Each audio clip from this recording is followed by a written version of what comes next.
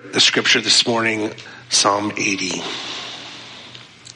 Hear us, shepherd of Israel, you who lead Joseph like a flock. You who sit enthroned between the cherubim, shine forth before Ephraim, Benjamin, and Manasseh. Awaken your might. Come and save us. Restore us, O God. Make your face shine on us, that we may be saved. How long, Lord God Almighty, will your anger smolder against the prayers of your people? You have fed them with the bread of tears. You have made them drink tears by the bowlful. You have made us an object of derision to our neighbors, and our enemies mock us. Restore us, God Almighty. Make your face shine on us, that we may be saved. God always blesses the reading of God's holy word. Let us pray. Holy Spirit, come now. I pray, among other things, that you would calm my cough and that you would help me to speak today. Thank you that I'm feeling better. You are so faithful and good. I pray now that these words of mine would not be my words, but they may be your words, and that the words of my mouth and the meditations of all of our hearts would be pure and acceptable in your sight, O Lord, our rock and our Redeemer. Amen. Well, as you can tell, I'm still getting over this thing, and like many of you, you experience this sickness, and it takes a while. I mean, it hits hard, and then it drops down, but it never doesn't quite go away for a while. It's been about 2 weeks. For me, I know some of you, it's been longer. And when you're sick and it just goes on and on and on, and this is an issue now all over the country, post-COVID, for all those complex reasons.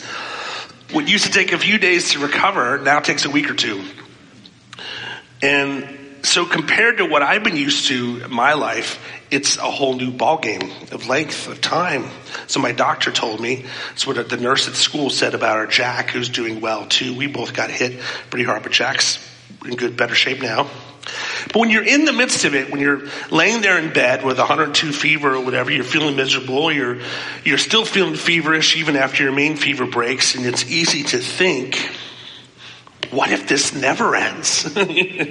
How long is this really going to last? How long, oh Lord, am I going to be stuck here? And of course, you think as well of all the people in chronic health conditions. My friend Matt, who's a pastor in Virginia, was a high school friend of mine, and his beloved wife Diane has some immunodeficiency issues. She's got an ailment with that, and it flared up, and she's been in ICU for like 3 weeks. Her name is Diane.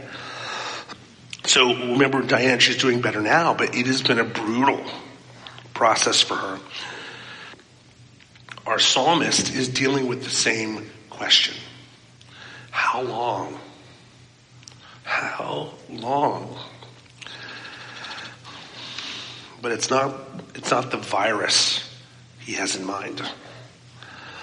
He writes in verse 4, how long, Lord God Almighty, will your anger smolder against the prayers of your people? You have fed them with the bread of tears. You have made them drink tears by the bowlful.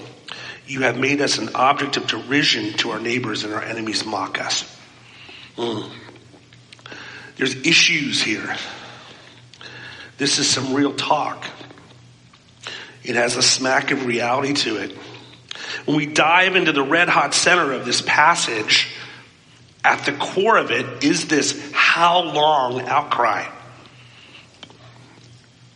But it's not confronting a sickness or a hard time itself. He's confronting God about what God has allowed to happen to Israel.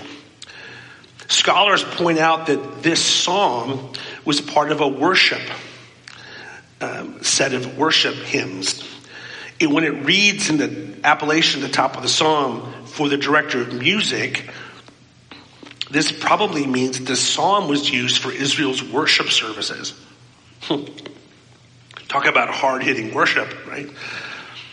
Maybe it was even spoken by the leader of the choir of the Levites. This was the group in charge of leading worship. they would worship on Israel's behalf. Levites would say or sing a psalm with a harp or a lyre playing in the background. Imagine the music playing as they cry out to God. Do you feel like you can do that when you come to worship? There are psalms that are actually psalms of complaint. This is a psalm of communal lament. There's room for that in church. We praise, we honor, we give glory to God. But you know, if you're having a bad day, you can bring that to God too. We are lighting candles in lighting trees in the dark right now in hope. And we do that in hope and in excitement. But the dark is dark. And we can talk about your darkness and bring that to God. That's what the psalm does here. To understand the specific struggle that the psalmist is articulating here, we have to look at a little bit of history with Israel and the historical and geopolitical background of this psalm. After Israel's King David made his son Solomon his heir in 1 Kings 1, things go downhill from there. Solomon does okay for a while, but then he loses his way. He pollutes the worship of Israel. He uses forced labor. He takes non-Israelite wives, all of which are big no-nos with God. So God tells Solomon there are going to be consequences. Because of Solomon's failure, Israel would now be divided. A southern kingdom and a northern kingdom. Israel splits in half. Things get even more messy. There's some good moments with some good kings, as I'm giving you the cliff notes here. But then there's more bad moments. God is patient through it all, sending prophets to warn and confront his rebellious people. And sometimes the Israelites get it and they get back on track. But overall, the trajectory, if you're going to plot this, it's downhill. The divided nation of Israel goes into a dangerous and dreadful slide out of their relationship with God. As a consequence of their abandoning God, the northern part of Israel is invaded by a pretty vicious nation called Assyria. It's an empire to the north. And these Assyrian invasions were the most, as one scholar puts it, were the most traumatic political events in the entire history of Israel. The Assyrians were brutal. They were scary. They invaded the northern kingdom of Israel and they laid siege to the capital of northern Israel, Samaria, for 3 years. And then they hauled those Israelites off to Assyria in 722 BC. And we have extra biblical historical accounts of this through the annals of the Assyrian king. Embedded throughout the account of all this in 2 Kings is an assurance that God is sovereign, God is large and in charge over all of it, and this is a consequence that God is permitting to happen to his people because they violated his covenant. And eventually the same thing would happen to Judah, which is in southern Israel as well. Assyria tries to get him. It doesn't work out. Again, Cliff's Notes version. But then Babylon, another nation, comes in and is used by God to punish southern Israel, just as God uses Assyria to punish the north. So anyway, where does this text fit into all of that? Well, there is reason to believe that Psalm 80 was written between the conquering of northern Israel and the conquering of southern Israel. It was written at a time when northern Israel was on the ropes. And scholars point out there's actually archaeological evidence of a major increase in the population of southern Israel at this time because the Israelites in the north were fleeing Assyrian invaders. And so the names mentioned in the beginning of this psalm, Ephraim, Benjamin, and Manasseh, are names of the tribes of the northern kingdom, just north of Judah. So they're all on the run. They're in collapse. What a mess. A nation divided, a nation under attack. And the psalmist gets this. The psalmist says to God essentially, okay, we blew it. You put us here because we blew it. You're mad at us and we've suffered because of it. But that's not all the psalmist says here. The psalmist also calls on God to hear us, shine forth, awaken your might, come and save us, restore us, make your face shine upon us. Now, when we consider Israel's track record, this is quite a bold approach. Consider what I just talked about. You would think that maybe the guy writing this psalm, maybe he'd bargain with God a little bit and say, okay, God, give us one more chance. We'll be good. If you do this, we'll do that. That sort of approach. Bargaining, negotiations. But no, the psalmist is not really pleading. He's not really bargaining. He's not trying to wedge something in to gain leverage over God. And the reason for that appears simple and clear. The psalmist doesn't feel the need for leverage over God because the psalmist has massive confidence in God. When the psalmist says to God, hear us, he says that because he's confident God will listen. When the psalmist says to God, shine forth before Ephraim, Benjamin, and Manasseh, he says that because he's confident God will shine. When the psalmist says, awaken your might, he says that because he really believes God is mighty still. When the psalmist says, restore us, he says that because he really believes God is able to do so. There's no sense, put another way, there's no sense in any way, shape, or form that this guy, this psalmist, is bringing anything to the table himself. In fact, there is no table. There's just God. But God's enough. God himself is the table, and God himself is fully able. And everything depends on that fact. There's nothing this guy, this psalmist, brings to the table except this acknowledgement of the vast awesomeness of who God is. But this is all he needs.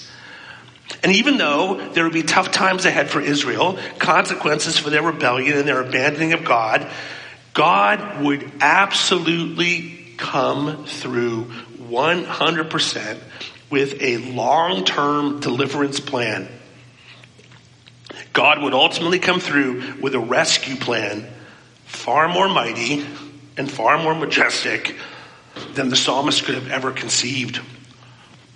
God would intervene in the most dramatic, dynamic way possible, personally, by coming in the flesh, sending his son, with the son himself taking on the role that Israel could never fulfill in perfect obedience to the Father.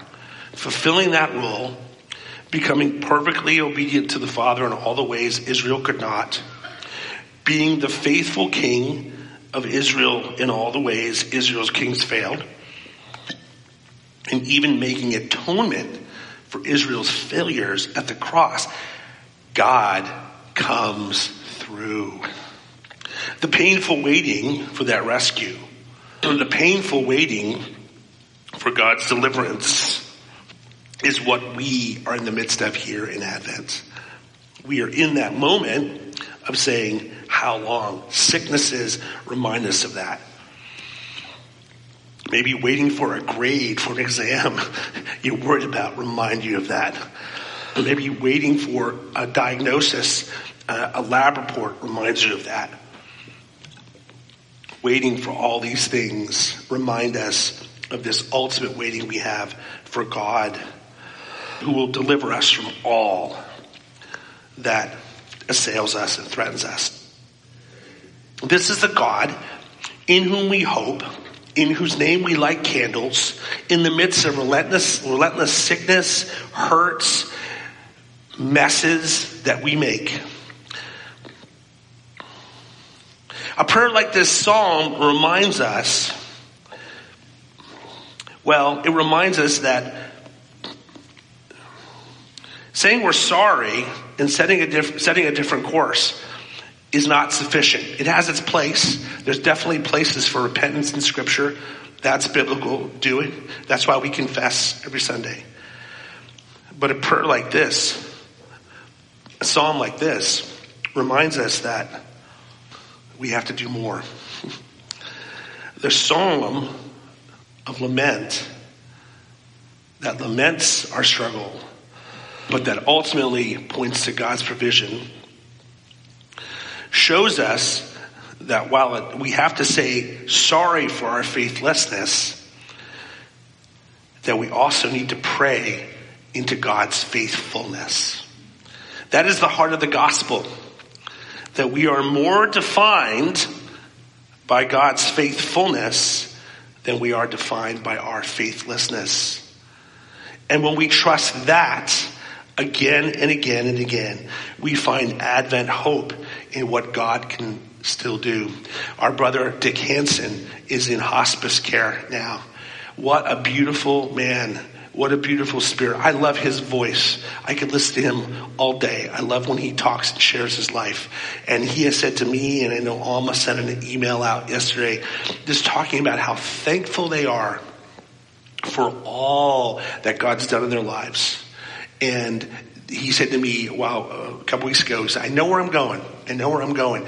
So even as our bodies will ultimately fail us, and they will, even as they battle back from sicknesses now, and that's great, and praise God, and that's a sign of God's ultimate deliverance, all of our bodies at some point will fail us, right?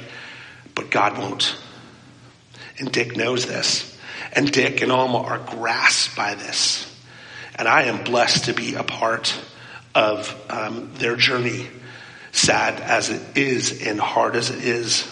There's also a triumph in trusting in the God who still is faithful and who can deliver and make his face shine upon us, even in hospice. What person or group of people do you know who face such a battle, who face such an insurmountable struggle that nothing less will do than the God who hears you on their behalf, comes to them and saves them and makes his face shine upon them? That's what it means to pray in Advent hope. You know, Adventus in Latin means, or it's for the word for arrival. And if you look it up, Adventus ceremonies were ceremonies when the emperor arrived in the city. Our emperor has arrived in the baby Jesus. Well, he has, but we're celebrating the fact that he has next weekend. But we celebrate all the time. He has arrived, and that has changed everything. And he will come again a second time, and that will be the finale of him changing everything. Rescue has arrived, and rescue will come again. Where do you need to remember this in your own life? Where do you need, in whatever struggle you have, to pray to the God who hears you, who shines upon you, who awakens his might, who restores you, who makes his face shine upon you? Whether you're dealing with a sickness or a pain inflicted upon you, or a mess you made yourself, or a mess someone made for you, or somewhere between, whatever you bring to the table, God will hear, God will shine, God will awaken, God will restore. And that promise that is come in the baby Jesus and is coming in his future arrival, when that gets in you, it pulls you forward so that in anything we face, we can pray like this, and we can meet the face of Jesus in full and focused expectation that our faithful God defines us and defines our world more than our faithlessness ever will. May it be so for you and for me.